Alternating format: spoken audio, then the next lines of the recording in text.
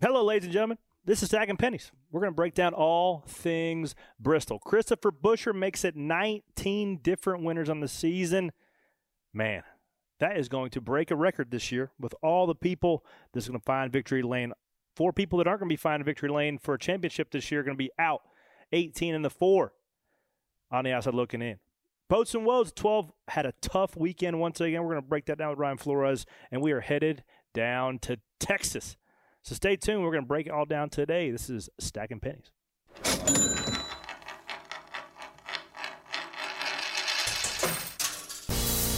Stacking them deep, selling them cheap. It tastes like gasoline, rubber, and victory. We're just out here stacking pennies. And we're in it. I'm Corley Joy, driver of the number 7 Chevy Camaro, joined by my friends here. Normal band of characters, Mr. Chuck Busch. Hello. Back from a battle. Yep. You're not wounded. No, but good weekend. How was it? Did you guys win? I'm very tired. We won because we filmed some footage for the American Battlefield Trust. So, got some B-roll footage for documentaries and stuff. So I saw a tweet. Somebody was listening to the show and actually did they meet up with you? No, there were 2 different events going on within like 5 miles of each other. He was at the other event. We did exchange some tweets and texts. Yeah. Pretty cool. The show is reaching far and wide. I actually had someone in the parking lot say that one of their coworkers listens to the show. Love that. Yeah. Chuck's horse wasn't up for making the trot. He wasn't making it for 5 mile trot, and your carriage wouldn't make it. After we hauled those horses up there, it was like, I'm gonna hang out here in this parking lot, and that's gonna be it. Then I'm gonna go sleep in a field. Don't you think it's crazy that horses used to carry us around, and now we're carrying horses everywhere? Yeah. Who'd have thought? Yeah. How do you figure? 2 battles that close to each other. Yeah. Same war, different anniversary weekend. Same war, different war. Same war. Anniversary weekend. Man. And that's Ryan Flores. Not the tire changer that left the tire off this weekend. We're going to break that down. A couple tires left off. Still on the same team. That's good. One team. One team, one dream. For somehow fixing that 12 car again to make it around and blog laps. Yeah. You guys are getting pretty good at crash damage. Oh, don't love it. No. Nope, don't love it. But, yeah, we'll get into the DVP and understand what's on the DVP clock and what's not and how you get on it and off of it. So we'll break that down a little bit later. Bunch of stuff. And then also, last but not least, Jonathan Merriman, Ice Club of Mountain Takes. How you doing? I'm well. Hope you are. Good enough. Good enough to record a podcast. What'd y'all think? So can I just talk about Bristol for a second from a driver's point of view? It's my favorite. It is freaking awesome, man. And also, I'm assuming you 2 weren't there. No. Dude, that pre-race had me ready to run through a brick wall. I didn't see any of the pre-race. I tuned in as soon as the green flag. Bro, that flyover looked like it was 75 feet in the air. It looked like it came in the stadium and flew back. What was it? It's like C-130. Oh, it was like a big cargo plane. Yeah. One of the big old fat planes. It was a fat one, bro. One of them Merriman planes. Merriman bird. When I was in college at Western, they would fly basically nap of the earth through the mountains, and they would you could see them in the windows of the plane. Like Top Gun? Yeah. That's what's up. Yeah. When they were singing Proud to be an American, those guys rappelled down from the so sick. there. Holding the American flag and rappelling down, yes. Getting cold chills. It was cool. Dude. Didn't even see it. Now, Sparks before the race was like, if that Prius didn't cost some boys about 4 or 5 toe links, I don't know what did. Because, man, that had me fired up. Yeah. And Harper sang national anthem. How'd she do? I think she just mouthed the words because I don't know that she knew it, but all the kids did a good job. It's They cool did. that they do that. It is. Pretty cool tradition. All the kiddos sing the national anthem there. Man, Bristol's just special. Bristol night race is special. When you got to meet Dax and Kristen Bell, didn't you? Big car guy. Big car guy. Nice. And Kristen Bell's a babe. Certified. So we talked about cars. He's one of those guys that, like, he knows every single, like, number stat of a car. Like rear gear ratio. Yeah, but this and that. His car taste is, like, phenomenal. He's got a Roadmaster wagon. Like, he said everything he's got pretty much has an LS in it. We got another car Beautiful. nerd here. Yeah, dude. Buick Roadmaster wagon. I think his is white with wood paneling on it. It's pretty sick. I mean, big car guy. He was on Top Gear. But he said he's an F1 fan. So I wonder if he was at LA Coliseum. I said, well, LA Coliseum was great and all, but like you are at one of the top 3 races on our schedule. I'm interested to know his take on it because he was genuinely excited to be there. Now that you're buddies, hey, maybe We're not quite buddies. We didn't exchange information. He's got a podcast. You've got a podcast. I'd be on there. He'd be on there, or vice versa. I'd like to hit him up when we're out there in LA for the Clash. I think that's cool. I think, man, if you're a motorsports fan, no matter if you're F1 fan, whether IndyCar fan or NASCAR fan, you go and you can appreciate the Bristol Night Race. I feel like you want to be cool and professional when you meet people like that, but I would have had a hard time just not quoting Forgetting Sarah Marshall all the time. Like, oh, be in the Kapua suite. Be in my Kapua suite. Or, like, not us, buddy. Like, that whole movie is just full of one-liners, and we've, like, between me, you, Joey, and Coleman Presley, I'd have had a hard time. I'd been like, I'm trying to be professional, but I just quote this movie all the time. But I wrap it all up with this. That's what's making NASCAR cool again. NASCAR's on the uptick. We got the show. We got Race for the Championship on, only on Thursdays, and then whatever reruns they do this week. But I'm just saying that when you get guys like Dak Shepard, Kristen Bell, like A-list celebrities back at the racetrack, now we're moving some stuff. Well, don't discount the fact of the class of drivers that we have in the field right now. The episode that dropped of the show, that roundtable that y'all did. Oh, yeah, the NASCAR Next thing. That shows off your personalities, and that is also part of what's helping drive this like resurgence of NASCAR being cool again. So what it was, they set up 5-6 chairs for us. Black Mamba, Caitlin Vinci, Larson, myself, Suarez, Bubba, Blaney, and Brad McReynolds, all guys who were in that NASCAR Next 9 program. And a picture of Chase. And a picture of Chase because he didn't want to come. And we just sat there and just shot the for like 2 hours. I was watching. Over a couple whiskeys. I was watching some of that today. Where is it going to air? It'll be on NASCAR's YouTube page. So Monday, when we're filming this show, it'll post. So it'll already be up when you're listening. And then part 2 will go up. It's a lot of good content going to come out of that. Yeah, dude, a ton of stuff. Also pretty cool. 10 years ago, that like, what is it? 6 out of the 9 of us are racing the Cup Series. So kudos to everyone had the foresight to pick those. They got a lot of good candid conversation from guys you don't normally hear from. Like rarely do you get Kyle Larson with 2 whiskeys in him just rolling. I'll say this, and I'll leave it with that, and y'all can go check it out on NASCAR's YouTube page.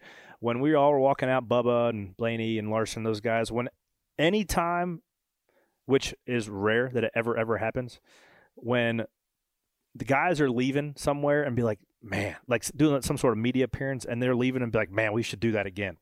Like that never happens.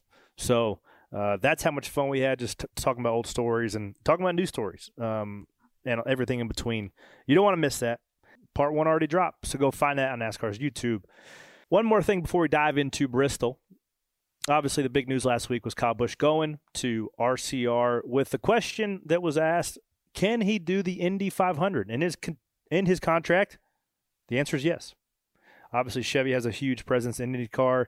And a little nugget dropped this week. Arrow McLaren, SP co-owner Sam Smith, showed some interest. He asked for his number.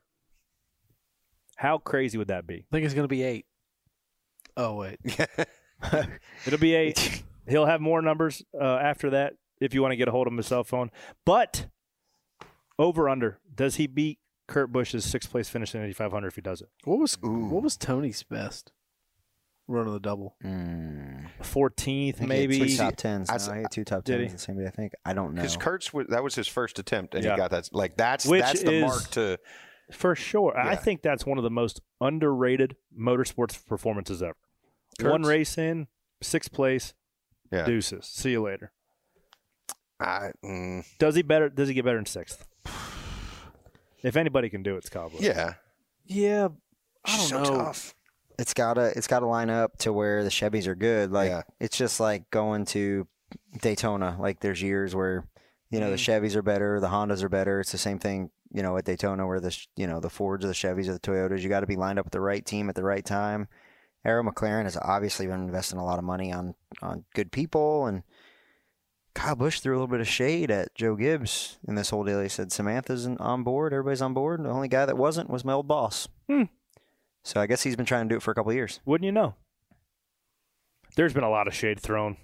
I mean, we are living under a teepee It seems with the amount of shade that has been thrown both Why? ways. I got a question. Why are there always NASCAR drivers going to run the Indy 500?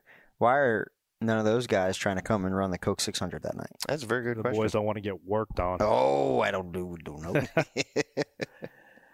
That'd be cool, though. I mean, what would be a couple guys? I mean, I think Joseph Newgarden would probably be an easy plug. Scotty McLaughlin would be a pretty easy plug in. Dude, Scotty wheels. Well, I asked Scotty. We were at Indy GP. They ran on Friday night. We raced, or Saturday. We raced on Sunday.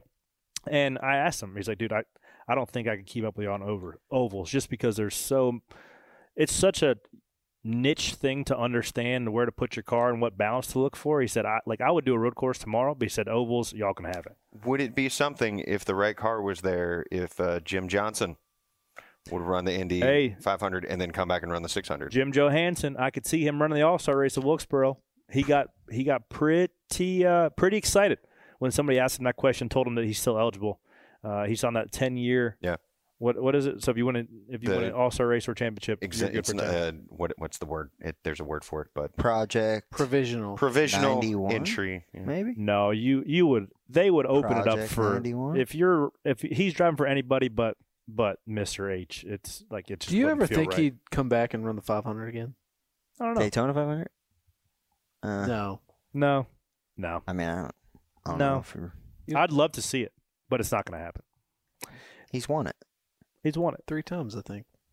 Yeah. Speaking of won it, how about Christopher?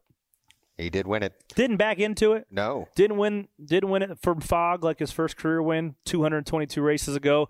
No, ladies and gentlemen, he went out there and he took that thing. Took it. On 2 tires. Was it 2? Believe so.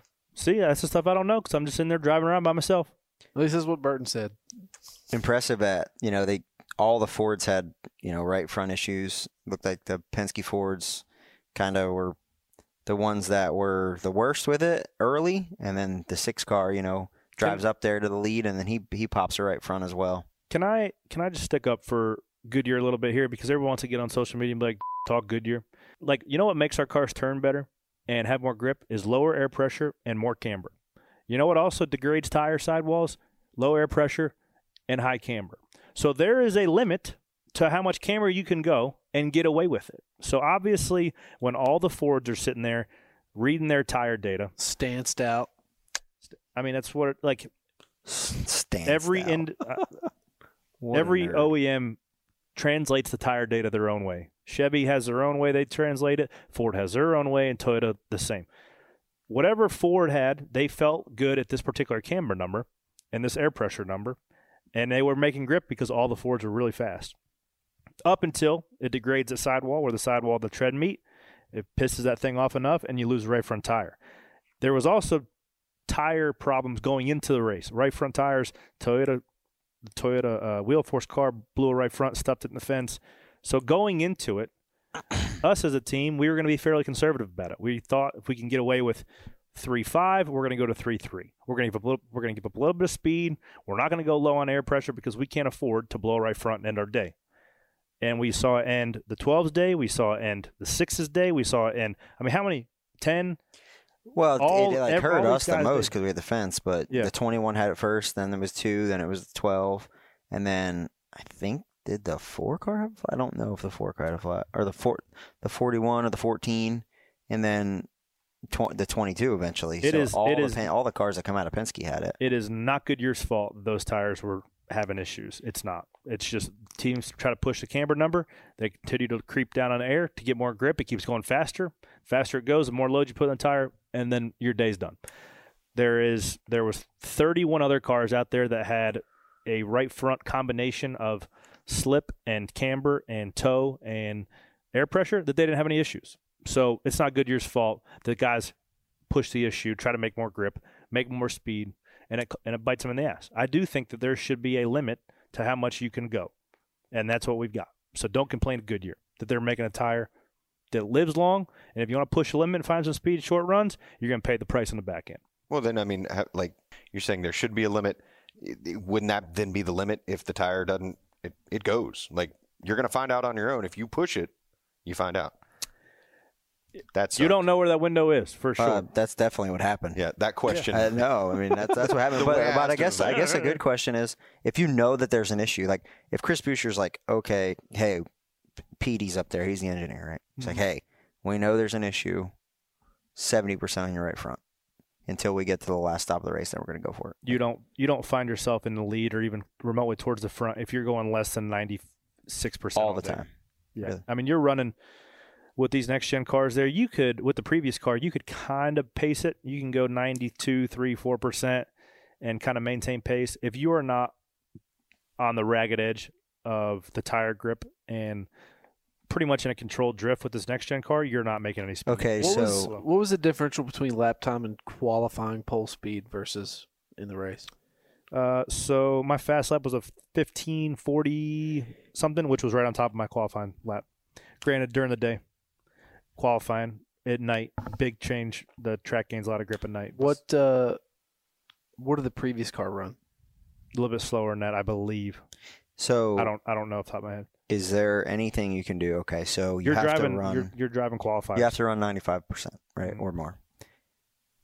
Is it line dependent? If you run the bottom, does it wear your right front more than if you move up and make the?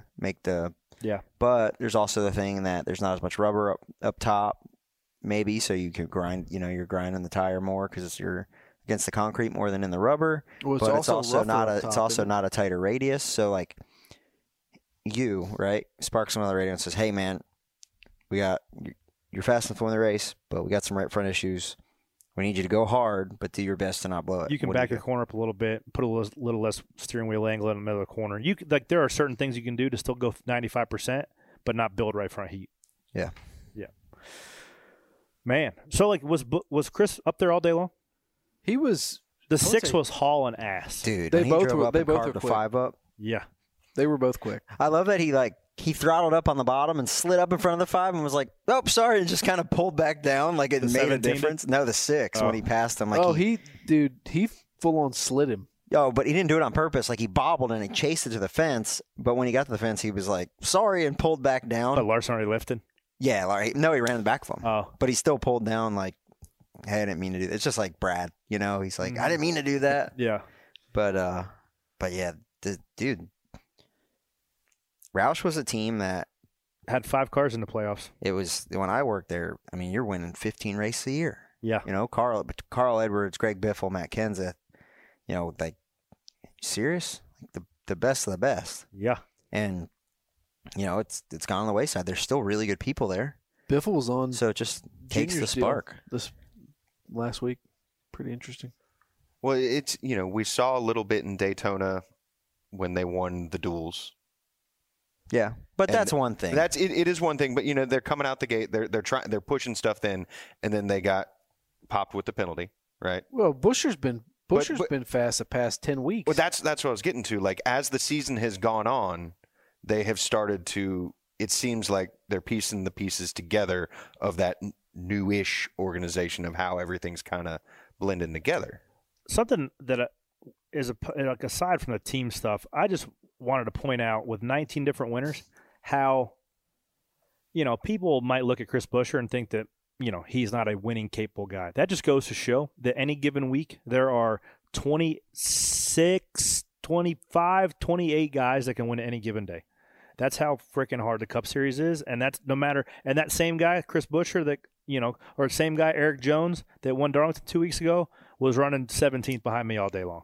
So I mean, like it is. Well, he was behind you at Kansas too. He was You guys behind wrecked, me. Yeah, he was he drove through me to get through me. So that's just how the caliber of guys. Just because you're a guy that's 28th, 30th in points, it's like, dude, on the right day in the right circumstance, anybody can get the job done. That's how freaking hard it is. Well, call it what it is. Everybody that's driving in the Cup Series is good, but they don't have the. hey, they're shout out not- to Cody Ware, P17 day, driving up there all day. Yeah, Give a they're shout out to my man. Not Put some all- respect not on all his attrition, and like definitely not all attrition, but name. No, but like you have guys like Chris Buescher, who's as like Kyle Busch called, and also ran, but he's good. He's won Xfinity championships. But if he's in a Hendrick car, he's winning races. Yeah. Right. And if Kyle Larson doesn't come out and win 10 races his first year driving for Hendrick after not even winning half that at Ganassi or whatever, six at total, Ganassi in 5 years. Right. He never won an Xfinity championship, nothing like that. And then he goes to Hendrick and wins 10 races because of how strong their team is. Like everything that you see when that drone flies through there, they were putting to use to build race cars. Now they're just putting to use to prepare a race car that everybody else has. Yep. So that's what makes it to where the 17 can hit on something one week or the 4-3 can hit on something one week, and we see it. It's or not 2311 can hit on something. It's in not Kansas. that like a Toyota's dominating every week in and week out like it was. Everybody's different every week, and it's a moving target. I love it. I even asked Jonathan Hassler something this week. He's like, I don't know. We haven't tested. I got no clue. Like, I don't know if we were talking about what we were talking about. But it's just, that's where we're at. Because, like, there's a lot of unknowns. Yeah. But that's what makes the playing field so even for everybody. And it just shows how good the field is. There's a reason that when Ryan Preece goes back to the truck series, he got fired from his cup ride. They shut the team down. And he goes back and wins truck races at will. Yeah. Like, there's a reason these guys are good. And there's more good drivers than there are good rides. For sure. I mean, that's absolutely what it is. But, man, you just love to see it. I mean, because I wouldn't even consider Chris Buescher an underdog. Not at Bristol. No. Side note, Chris Buescher beat me in the 2004 Bandolero Bandits Nationals in sunny South Speedway, Alabama. Still sour about it. I got the trophy. Second place. It was taller than I was at the time. It was Chris Buescher. He won. I finished second, and James Buescher finished third, his cousin, who ended up winning a Truck Series championship. I was in a Buescher sandwich. Buescher sandwich, if you will. What was his car painted Speaking of sandwich, Merriman, so I'm standing there on Friday before practice, and some guy comes up to me. He said he put his card in here, so I want to give him a legitimate shout-out. Whitetail Properties Real Estate, Dave Skinner. He hands me this brown bag special labeled with the joy of sandwiches, limited edition Super Shoe lunch special. Apparently because I misspoke and I was talking about peanut butter and mayonnaise sandwiches last week. When I meant peanut, actually I was trying to do a Dale Jr. mayonnaise sandwich and a banana, but I misspoke. But apparently I got no less than 4 texts last week that people actually eat peanut butter and mayonnaise sandwiches. Yeah. Did you know that? Who? I'm about to eat one right now. Who texted you that? You don't want to know. But people actually eat peanut butter and mayonnaise sandwiches. And Without also putting a banana on there? No. Just the peanut butter and mayonnaise. I threw a banana in here just to spice it up a little bit. Yeah. Skippy peanut butter for Skip. For Skippy. That's you. I've never seen it in the squeeze bot like that. That looks so disgusting. You're about to eat this? What do you mean? I feel like I have to. I hate the smell of peanut butter. Oh, I hate it. Yeah. Oh, look at that. Are you allergic It looks to like peanuts? something Chuck eats on the battlefield. Going so thick. That is all we thick don't peanut butter. go Let me so see that. thick. Let me All see we that. had this week was flour.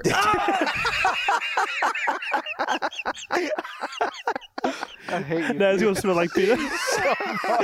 For y'all that are just listening, I just threw this pack of peanut butter. Nasty. Here it goes. I got a mayonnaise, peanut butter, Yeah, banana I'm gonna heave. Which side are you going first? For those listening, I'm gonna go banana side first. he's going bananas, and he took a large bite. Oh boy! Thoughts? It's not as good as I thought it'd be. Try the other Wait, side. you thought that was without going to the be banana. good? It's actually not bad. I will say that wondered. the side without the banana is better. Yeah. Yeah. No, neither of which I'm going to make recreationally on my own time. But so thanks for the one guy who made it and shout us out on Twitter. That is a mayonnaise peanut butter sandwich right here in Stacking Pennies. I love the fans that just bring me stuff, particularly pistachios or knapsacks. I love it when fans bring me stuff. So bring me stuff, fans. Bring me more stuff. And let's just get into pit road boats and what was after this.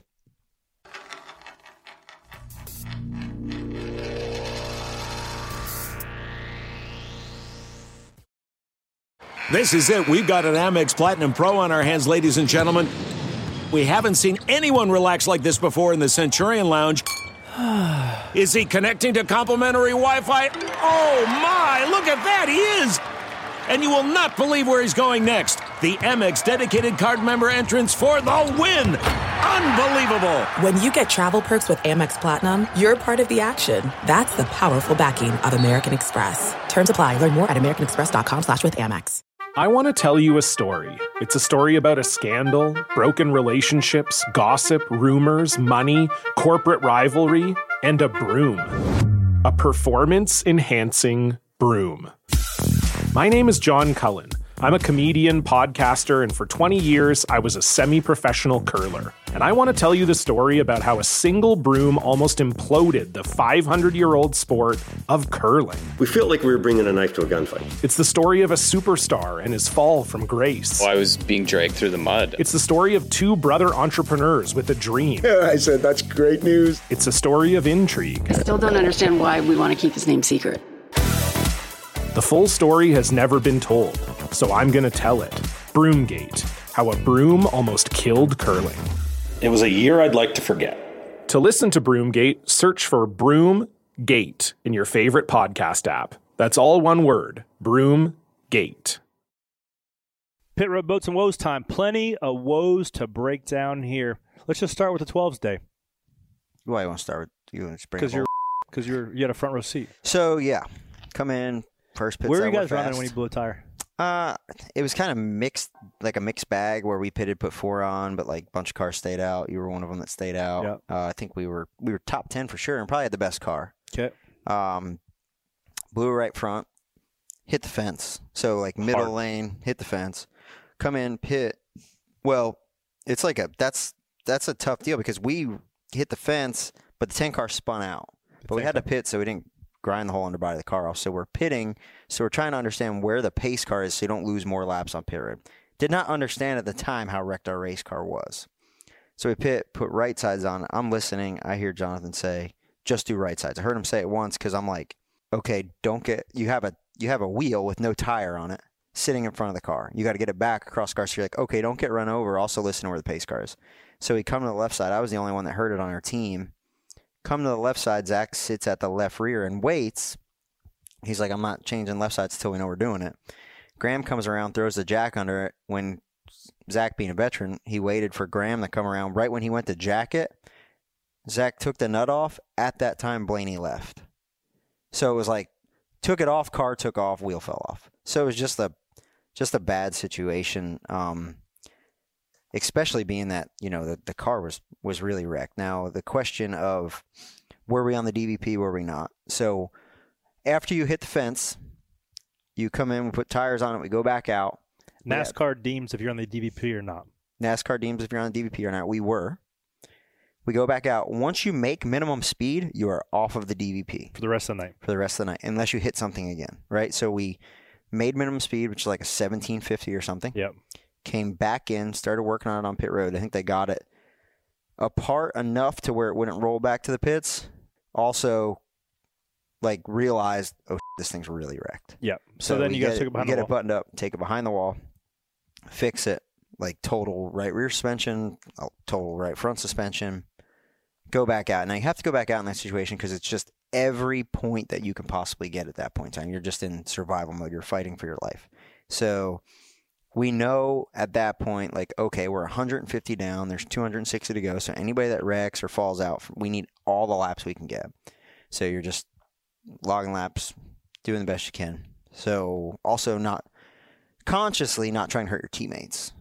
So, like, it's a tough thing, right? Because you don't want to be like, when I say that, you don't want to be the guy that has a wrecked race car whose car finally breaks when your teammate's leading with 5 to go, right? Like, but you also can't manipulate the race, but you have to be smart about it. So, yeah, that's kind of how our day went. Thank God we had stage points, but as a pit crew, we're also in the news. Like, you don't want to be in the news. We had an issue at Darlington. We had a wheel that we didn't feel like was tight enough at Kansas, and have an issue this week. You don't want to be in the news, but how do you shake it? You just got to be a pro and just be like, all right, in the playoffs, every week you fight for your life. That's what it is. It's week to week. It's the craziest, it's just like I would say NFL football or any playoff where it's one race at a time, one round at a time. And if you win, then you get a little bit of a breather. But, we were talking to Janie, we were looking at the points, Christopher Bell wins the first round, but congrats. You're back to 7th in points, and Chase Elliott is the leader again. But that's a smart thing to do. And the reason they implemented that is your whole season, your whole season you build and you get ready for this. That's why they award playoff points. And, I think one person that had a worse round than us, like we didn't have a terrible round, but you look at Chase and he was pretty bad. Yep, but you know who didn't have a good enough round at all was the 18. 18 lost 2 motors in the first 3 races. Not what he wanted. 18, and now they took their pit crew, so that's a woe for them. The 18 and the 11. How much is that a morale killer for those 11 guys that have been on that car all year? Oh, it sucks, dude. Anytime you get replaced, right? It's terrible. But they're a great pit crew. That's the tough part, right? There's probably 5 or 6 other teams that are in the playoffs right now that would take them. Yeah. At least some of them. So, it's a tough thing. But when the 18's been the best team on pit road all year, interesting fact though, the 18 pit crew hasn't won a race all year. Because the only race the 18's won is the Bristol Dirt Race. And they don't pit there. No pit stops there. So it's the 11 team has won some, and they've been super. Like the 11 team's been great too all year, but they do have bigger mistakes. Yep. So the 18 has been one of the best on pit road. How long has the 11 crew been with the 11? This year, like they've all been on different cars. Like like Michael Hicks has been an 11 guy and been off and been back on. I think Darrell, the Jackman, he was at RCR for a long time, and I think he might have been on the 20 last year. I don't know what car he's on. And then the Carrier, he's new. Hard ass, the Changer, he was on the 18 last year. I guess he's right front, left rear. So they're kind of all mixed and matched. What a nickname, Hard ass. Oh, he's like the nicest guy ever. But he was at Penske and hit him with like the keep walking hard ass, because he's like the opposite of a hard ass. So I call him that, and he does not love it. But the 11 team has that issue, Blake Houston's his name. He comes to the left rear, pulls the left rear off. It's time to win the race.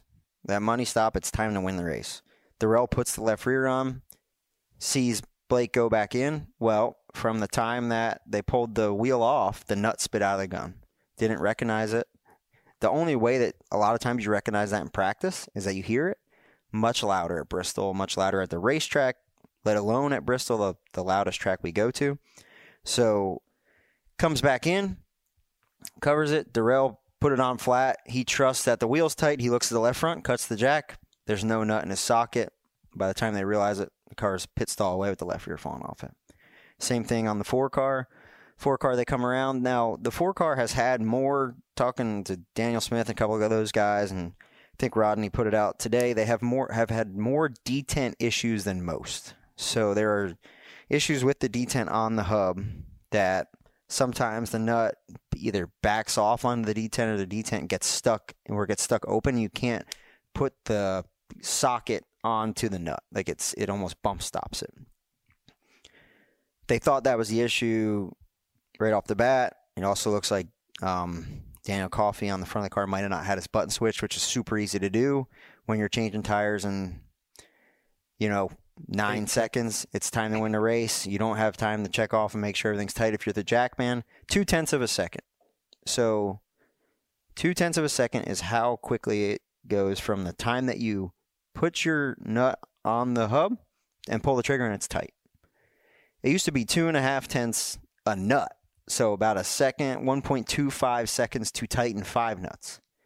Now, that's quick. Your brain trying to process stuff in 0.2 of a second. That's why you're seeing these issues. The good thing now is that they're catching them a pit stall away, not getting back onto the racetrack. So we are understanding more and more what is going on. But when it's time to win, these are the issues you're going to have, because you just trust that everything is going to go right. You're cutting the jack to win the race. You're not worried about, wondering if this guy did his job or not. You're just ripping it. So unless there is a blatant problem that someone stops you, you're going hard. And that's what happened to the 4 and the 11. And essentially it takes the 11 guys. And it says a lot, though. The 20 team is that same team that has been with Bubba Wallace. They've done a good job. They obviously win the round there, but they don't. The 11 team has been better than the 20 if you look at the full course of the year. But they obviously have some confidence in the 20 guys to keep them in the playoffs and pull the 11 team out. A lot of stuff. I would say this is not the last time that you see a pit crew swap this year. Do you think with 2311 and Gibbs' relationship that they'll cherry pick and put more assets to the 45? Not sure what they're going to do there because the 45 team has been pretty good. Yeah. Right? They just won the race. They're a pretty good team. I don't know what that quite looks like as far as I think 2311 makes their own decisions now. Since the beginning of the year when they had a lot of turnover and then they decided they were going to do their own stuff, I think they were like, hey. Yeah, we'll pick the personnel. We'll take care of this. So I think the balance of decision-making had shifted from the beginning of the season to now. But the 11 team's one of the top 5 teams on pit road when they get it right. So I don't know. Like I think some of those guys are really good. But they'll be on the 18. That's all it takes, Watching the playoffs go on. And then, hey, if the 11 car gets knocked out of this round and the 20 moves on, do they move them again? Do they move them to the 20? Like, is that their team that they want racing for the championship? We've seen it happen before. We've seen it happen at Texas, going down there this weekend. Have seen it happen in Texas. Told Jimmy Johnson. 12 years ago. Chad Canals. Texas playoff race.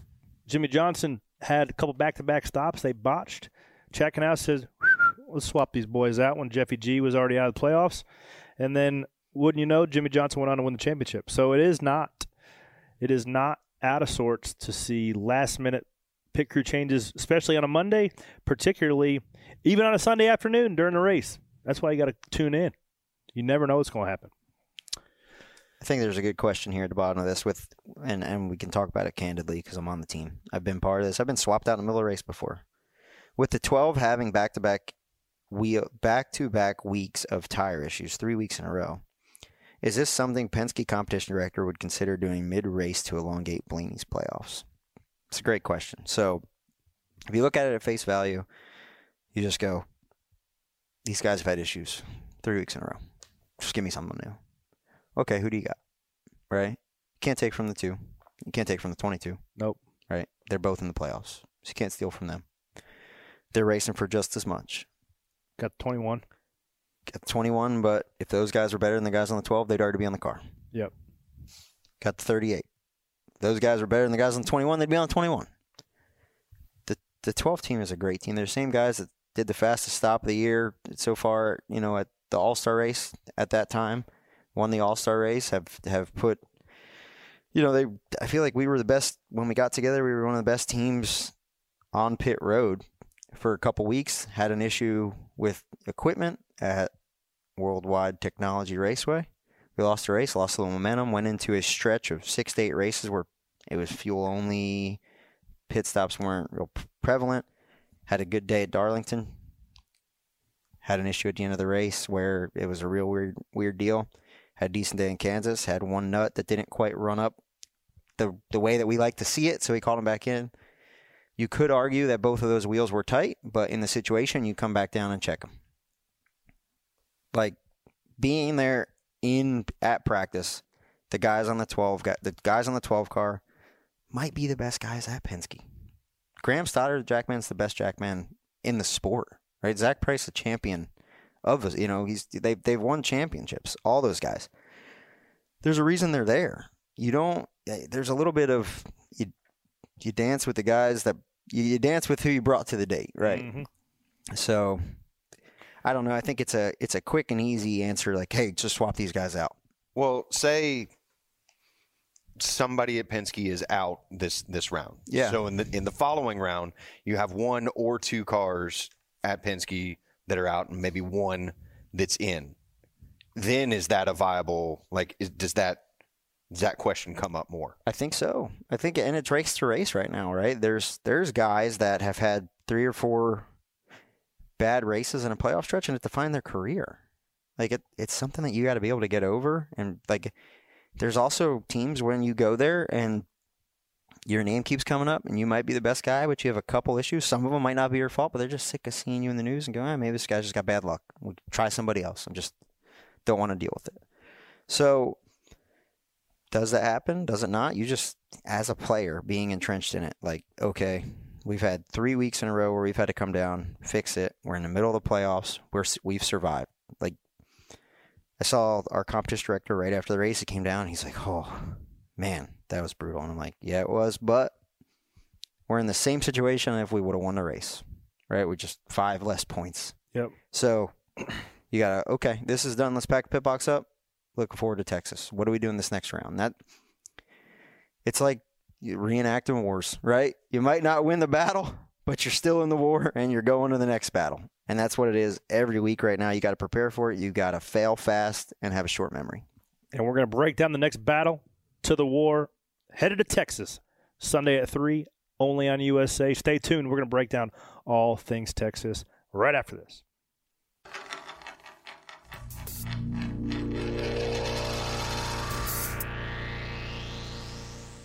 We're driven by the search for better. But when it comes to hiring, the best way to search for a candidate isn't to search at all. Don't search. Match with Indeed. Leveraging over 140 million qualifications and preferences every day, Indeed's matching engine is constantly learning from your preferences. So the more you use Indeed, the better it gets. And listeners of this show will get a $75 sponsored job credit to get your jobs more visibility at Indeed.com/match. Just go to Indeed.com/match right now and support our show by saying you heard about Indeed on this podcast. Indeed.com/match. Terms and conditions apply. Need to hire? You need Indeed. The comfort of your favorite seat is now your comfy car selling command center, thanks to Carvana. It doesn't get any better than this. Your favorite seat's the best spot in the house. Make it even better by entering your license plate or VIN and getting a real offer in minutes. There really is no place like home. And speaking of home, Carvana will pick up your car from yours after you finalize your offer. Visit Carvana.com or download the app and sell your car from your comfy place. Everything's bigger down in Texas, especially the Auto Trader Echo Park Automotive 500. Man, first off, can I make a case that we should reconfigure Texas? You can. Because ever since 2016, they messed it up. Why did they change it in the first place? I think that they had an idea that if they made the 1 and 2 wider and flatter, they would have more grooves. I don't know why they would think that, but I think that they obviously didn't really have a couple whiskeys and talk that one through when they got the excavators out. But Texas was also built, the walls were built in a way to accommodate the most banking on the schedule. I think turn 3 and 4 right now is like 28, maybe 27, 28 degrees. I'm hearing that. So the thing about Atlanta, when it was built with less banking, the wall height in relation to the infield height was less. Texas's wall height in relation to the infield height is more, so going to accommodate more banking. So I'm hearing some murmurs about potentially more banking than Atlanta, which I think would be badass. I would love to see it. Now, what I would love to see is no tapered spacer at those places and going about 220 miles an hour. But that's a little bit of insurance liability. I think that you are in the minority as far as guys that want to do that. Yes. But you're all in on being a race car driver, and I appreciate that about you. Yes. I mean, didn't you watch Race for Championship? My life insurance policy's up to date, Chuck. Huh. Now, do I want it to be a speedway type race with big blades and packed up the whole time? No. But when you repave something, you put 32 degrees banking in it, that's what you're going to get. You're going to get cars on top of each other. But at what point, so what is Atlanta? 30? Yeah. So over 30. So at what point does 2 degrees of bank, what do you feel? A lot. You feel more? Mm-hmm. So you think if you went from 30 to 32 degrees, you would feel a lot different than an Atlanta race? Yep. Really? So the banking nowadays, so you can't put the toothpaste or you can't put the peanut butter back in the jar in terms of what we understand about what makes a race car go fast in a circle. Most of which is aerodynamics. Dirty air is all we keep hearing about. Banking essentially takes all the detrimental effects of dirty air away within reason. But the flatter the track is, the more you rely on the air to keep the car pushed down to the racetrack. The more banking the track's got, the less air you're worried about trying to keep the car on the racetrack. So I'm the proponent of hey, let's bank this thing and make us go real fast. So we have to lift a little bit, but also you can go to the bottom, you can go to the middle, you can go to the top and not worry about have to get a sniff of clean air if you're 12th, 15th in line. But because I can assure you one thing, the Texas we have right now is not very favorable on my list. It was favorable on your list because you guys won the All-Star race. Do you think you can repeat and punch your way into the round of 8? Man, I think a lot has changed since we won the All-Star race. But if you look back at that, the 18 was probably the best car, and he blew a tire. The one car had gotten by us. We were pretty good, but yeah, the 18 and the 1 were pretty quick. But like the 11 wasn't a slouch either. In the All-Star what race? happened to him? I think he finished second. Yeah, he did. A distant second. Yeah. See ya. But I think we were probably the second best car to the 18, and the one got by us on a restart. So it'll be interesting to see who has done their homework. Like, I don't think the 18 is going to have a better motor than the 11 this week. Not saying he's had a better motor at all. Yeah, what kind of joke was that? It was damn good at Darlington and Bristol. Blown up. But like, So you know, quit that stuff goes a long way. 2-3 horsepower at Texas. You know, if you get the TRD dyno sheet, your best motors are going in your playoff cars. Well, we've seen 3 non-playoff drivers sweep the first 3 races of the playoffs. Would have lost a lot of money if I'd have bet that. For sure. We do not see somebody not in the playoffs win this weekend. Well, 100%. I think you get that 20th winner. What if they could do that? And could do that?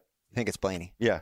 Well, like, what if it's the 18 or the 4? They're not in the playoffs, right? So now you would like buy the numbers. There are more eligible guys that aren't in the playoffs. Yeah, but they to still win qualified races. for the playoffs. No, though, they're not so. playoff guys. No, they're not playoff guys. They're going to Nashville.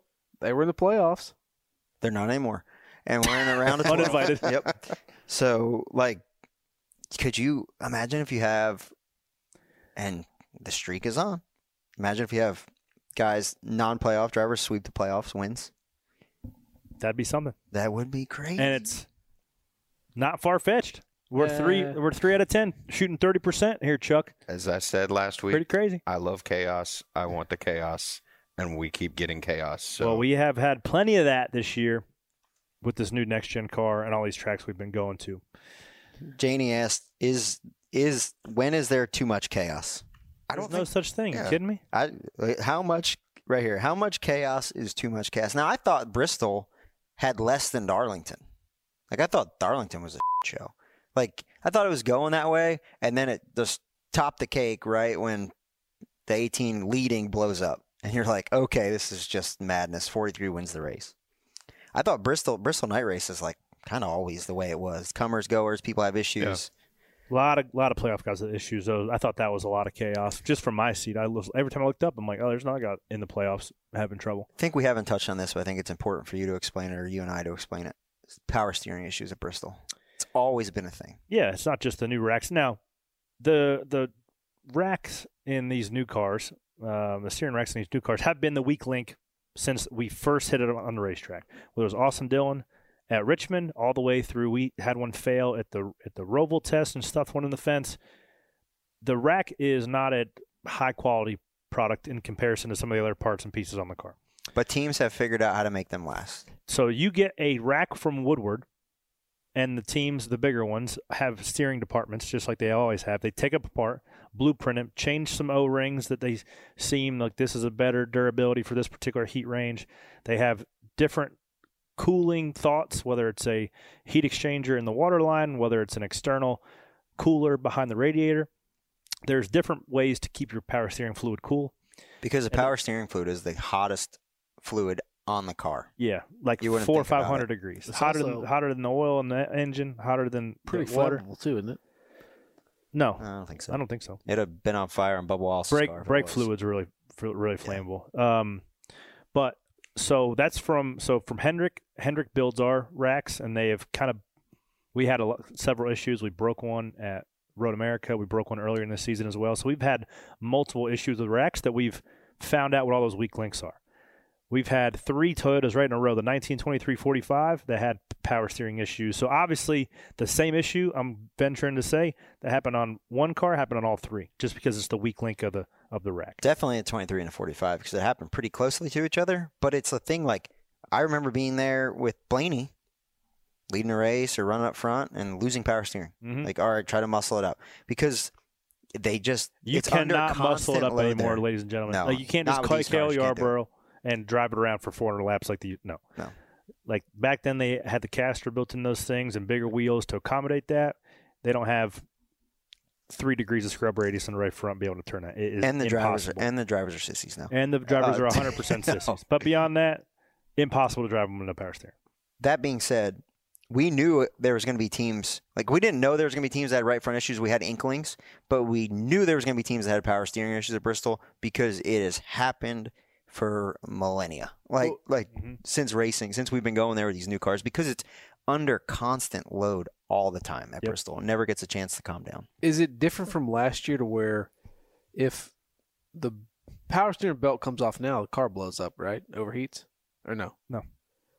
Do you still have some power steering if the belt comes off in these cars? No. Last year? No. You still have steering. Okay. You just have no assist. So the assist level is different with the new rack versus the old steering box. So the leverage with a steering box is easier to turn than a rack because a rack's like 1-to-1. Yep. Right? With a steering box, you have the box like a pulley almost, you know? Yep. 16-to-1 or 10-to-1 or whatever. But yeah, the rack, if you lose a power steering pump or a belt, for example, your day's done. It's just what it is. You cannot manhandle these things with no power steering. And it's the tough part that everybody wants to attack bull parts. Yeah, crappy parts. Like, we and get this it. And that. We get it. I did buy that shirt. Chase Briscoe said he lost his power steering on lap 4 and had to battle the whole race. No, he might have lost. He might have had like some an sort issue. Of assist. Yeah. He didn't lose power steering. But he didn't lose total power steering. No. He did tweet that he had I'd tweet that too. Ice bath. I tweet that too. There's no way you're driving that thing, especially as fast as he was going with no power steering. Maybe some assist. Maybe the valving or something got closed up. I don't know. I mean, as good as Bubba Wallace's car was, if he could have kept going with no power steering, he would have. Yeah. And it was instantly came in. I don't have nothing behind the wall. Let's fix it. So, yeah, a lot to unpack there. But Bristol has always broken stuff that you're like, you don't even think of. And I felt like, yes, the car had some issues, but they all held up pretty well. Like Bristol was a place 10, 15 years ago where, like, if you ran single shear stuff, you had to run double shear there. You got to run, heavier bolts, this and that. You got to do way more stuff to make your car last for 500 laps around there than you do at Martinsville or any other track you go to. So I thought we'd have more issues, really. I thought so, too. Just for a couple steering issues and a couple right front tires, I think the car's held up pretty good. And obviously, there's not as much load when we go there with the dirt. So that's why you didn't see that was it the first true test time. So what's the chaos we're going to see this week at Texas? Rex? I don't think so. Rexus? No, you don't think so? No, just anytime we sit here and talk about, they're going to wreck and they're going to do that, like, we just don't. I don't know. I'm not going to be super, over the moon and say you're going to see this unbelievable race. I think that I think Texas is one of the bottom tracks on my list. You might have like right rear tire shoes like we saw, or maybe a left rear tire shoe. It could be like when there is a long green runs, like you're going to have this weekend, long green flag runs, they seem to be interrupted by some sort of a tire issue because you're pushing, it seems like the fuel can go longer than the tires can. Yeah. So I don't know if that's going to be an issue this weekend, but I think it makes the race more interesting when stuff like that happens because then you got to manage your stuff a little bit and your car's you got to figure out a way to not blow your shit up. That's it. You don't blow your shit up. Janie! Penny for your thoughts coming right up.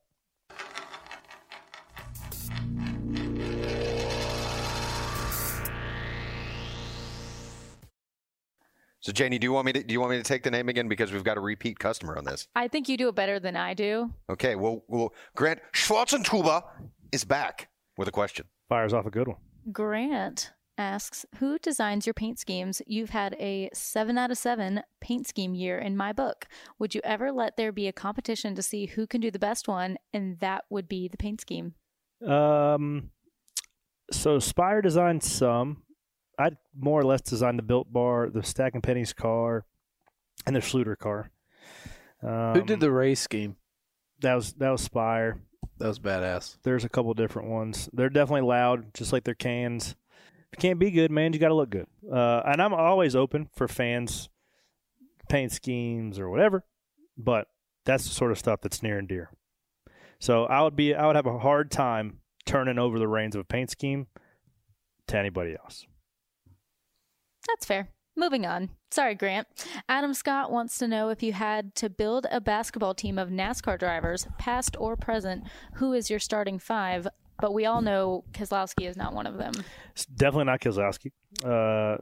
He has an awful jump shot. Anybody can YouTube that. It's worth the minute and a half of enjoyment. Dude, you killed him so bad. When? Hey, Corey, why didn't I get invited to kickball? Oh, because I watched you play basketball and you're not invited. I was like, you just said, and you go, fair enough. Like didn't even miss a beat. He said that. I watched it live in person. That's it's how not it went. wrong. That's how it went. But he's playing kickball this year, October 6th. We'll hammer that here and give you guys some details in a second. Make sure we shoot a lot of video of that. If I had to build a basketball team of NASCAR drivers, Michael Waltrip probably playing center. I've seen him play. He's not terrible. But he's got the height. He's got the length. Probably 6'4", back at his peak height. Maybe even taller than that.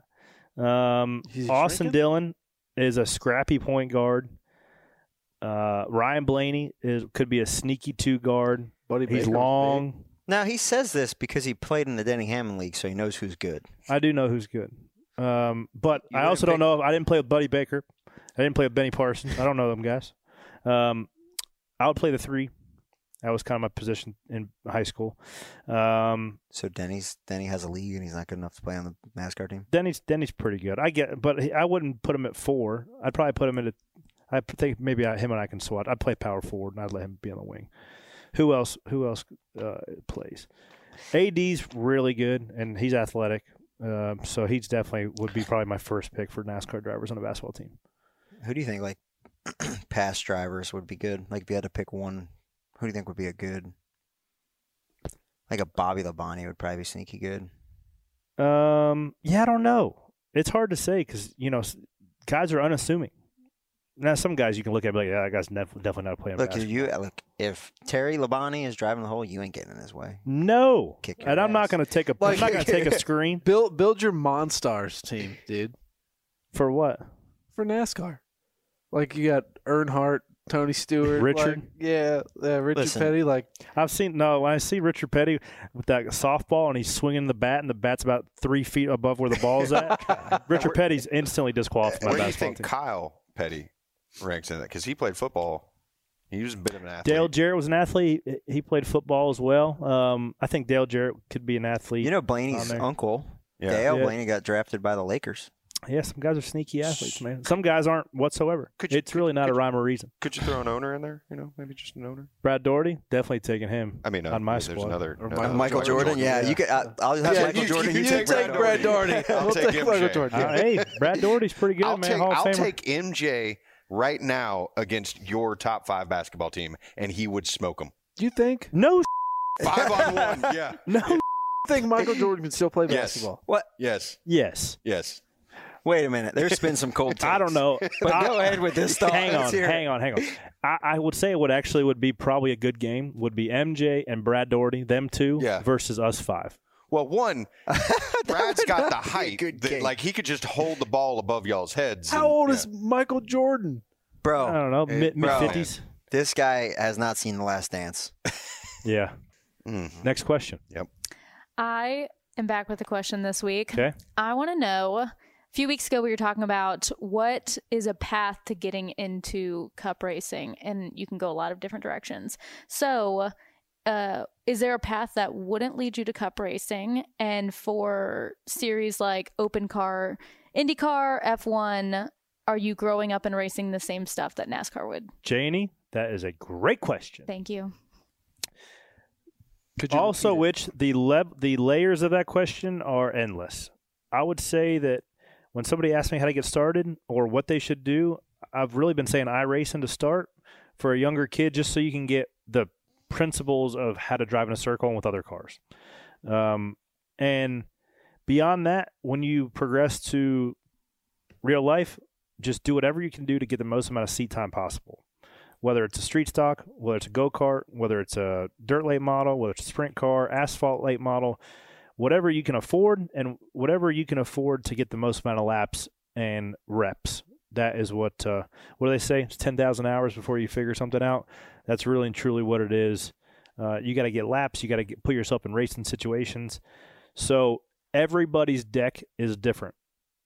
My deck, the way I played it, wouldn't work with how somebody else is because their cards are different they have to play with. So there's definitely a path. I mean, and there was so many, you say, is there a path that wouldn't lead me to Cup? Like every single path except the one I took wouldn't have led me to Cup. Because if I played anything differently than I played it, or if I would have leveraged different relationships or done anything different, I don't think I would have made it because like the window is so incredibly small to try to make it and be one of those 30 guys that gets paid a lot of money to drive in circles on the weekends. Like you have to be perfect and be you have to be quite a bit lucky to make it to where I'm at. And I don't take that for granted, but yeah, great question. It's but also somebody to watch, and we're not going to know this for another 8 to 10 years, is Keelan Harvick. Kevin's going to put him in every situation and make him uncomfortable and to get him used to a Legends car on dirt, late model on asphalt. Takes him and ships him over to Italy and races go-karts against kids that are 2 or 3 years older than he is. So he can either be prepared to be an F1 driver or he can be prepared to be a NASCAR driver. So but he's going to have the laps. Look forward from Keelan Harvick and look at like Brent Cruz, right? Because Harvick is mentoring Brent Cruz, right? Yep. It was, and I look at, before I get too far off topic, like I look at Austin Cindric, right? He wasn't groomed to be a NASCAR driver. When he was groomed, he grew up racing Colton Herta. Right, that's who he was racing against. Rally cars. Road course rally. He's got an X Games medal, and then it was like, okay, the only really viable option to make a lot of money driving race cars is go NASCAR racing. Mm-hmm. So let's figure out how to do this. And he's probably too tall to fit his ass in an Indy car. Yeah, more or less. But like you look at the guys that he was racing against, and I was around Santino Ferrucci a lot. He would come around because he knew the tire guy at Storehouse. And he was bred to be an F1 driver, and he's landed an IndyCar and also coming and driving for Sam Hunt. So you look at like, if you're racing a late model Hickory, you're probably not going to end up racing an IndyCar, right? But like now the sport has changed to where, back to Brent Cruz, like Kevin Harvick was grooming him racing Millbridge and then racing late models and then racing Trans Am because that's the way the sport's going. And you look at a guy like Scotty McLaughlin, who, the world's a much smaller place than it was, even 10 years ago. They're the only other people that are racing heavy stock cars. But they're racing on road course every week. So his crossover to come to NASCAR would probably be easier, but it's also groomed him to go run IndyCar too. So to be able to do both is really tough. But the generic short track racing Earnhardt way of making it, sport's too diverse now. Like there's not a blueprint. You race too many different places. You can't just throw Sonoma and Watkins Glen out. Like, Ron Fell's going to come and be fast and whatever. Like all the Cup guys, there's a reason road course ringers don't come and do very well anymore because all these guys are so good and so versatile. Yep. Well, that was one of the reasons why Denny made such a hard pitch at Tyler Reddick, because he put himself in contention to win the Bristol Dirt Race. Obviously, 2 wins on road courses is really good. Can win pretty much every single given week if in the right circumstances. So his versatility is what attracted Denny Hamlin to want to sign his guy for a long-term deal. So be versatile in whatever you can do. Drive as much as you can if you're trying to grow up and do this for a living. That's all we had. Penny Stacker of the Week. That's a fairly low-hanging fruit. Mike. Dave Skinner, Mike's brother. Oh, Mike, the guy. No, was Mike the guy on Twitter that was eating his name was Mike. Eating the sandwich first? Yeah, he was a savage. Shout out to him, because that sandwich did not look enjoyable, and he choked that thing down. You, sir, are a Penny Stacker of the Week. Here's the thing, too. People keep asking me, hey, I know the rules, but can I be Penny Stacker of the Week? No. If you know the rules, why the hell are you asking? If you want to be Penny Stacker of the Week, you give me a damn knapsack with mayonnaise and peanut butter and pistachios in it, and you might get it on the show. Now, if you guys start handing me brown paper bags every weekend with sandwiches, I'm going to start throwing it back at you. That mayonnaise is good. It was original, and I appreciate it, but I'm good on the Joy of Sandwich starter kit. And until then, you just have to get creative what you're going to give me. I'm tired of pennies. I don't mind pistachios because they're quite delicious, but I'm good on the sandwich. So come up with it. I challenge you guys. And also I challenge you guys to tweet us, #Penny for your thoughts. Continue to ask these great questions. But also, please like, download, share, rate, review, all the things. Also, make sure you don't miss Race for the Championship this Thursday night, 10 o'clock. The episode's going to be following guys for the Bristol Dirt Race and Talladega, following Brad Kozlowski, Joe Logano, and Ricky Stenhouse. Episode 4. Don't miss it. Talk to you all next week.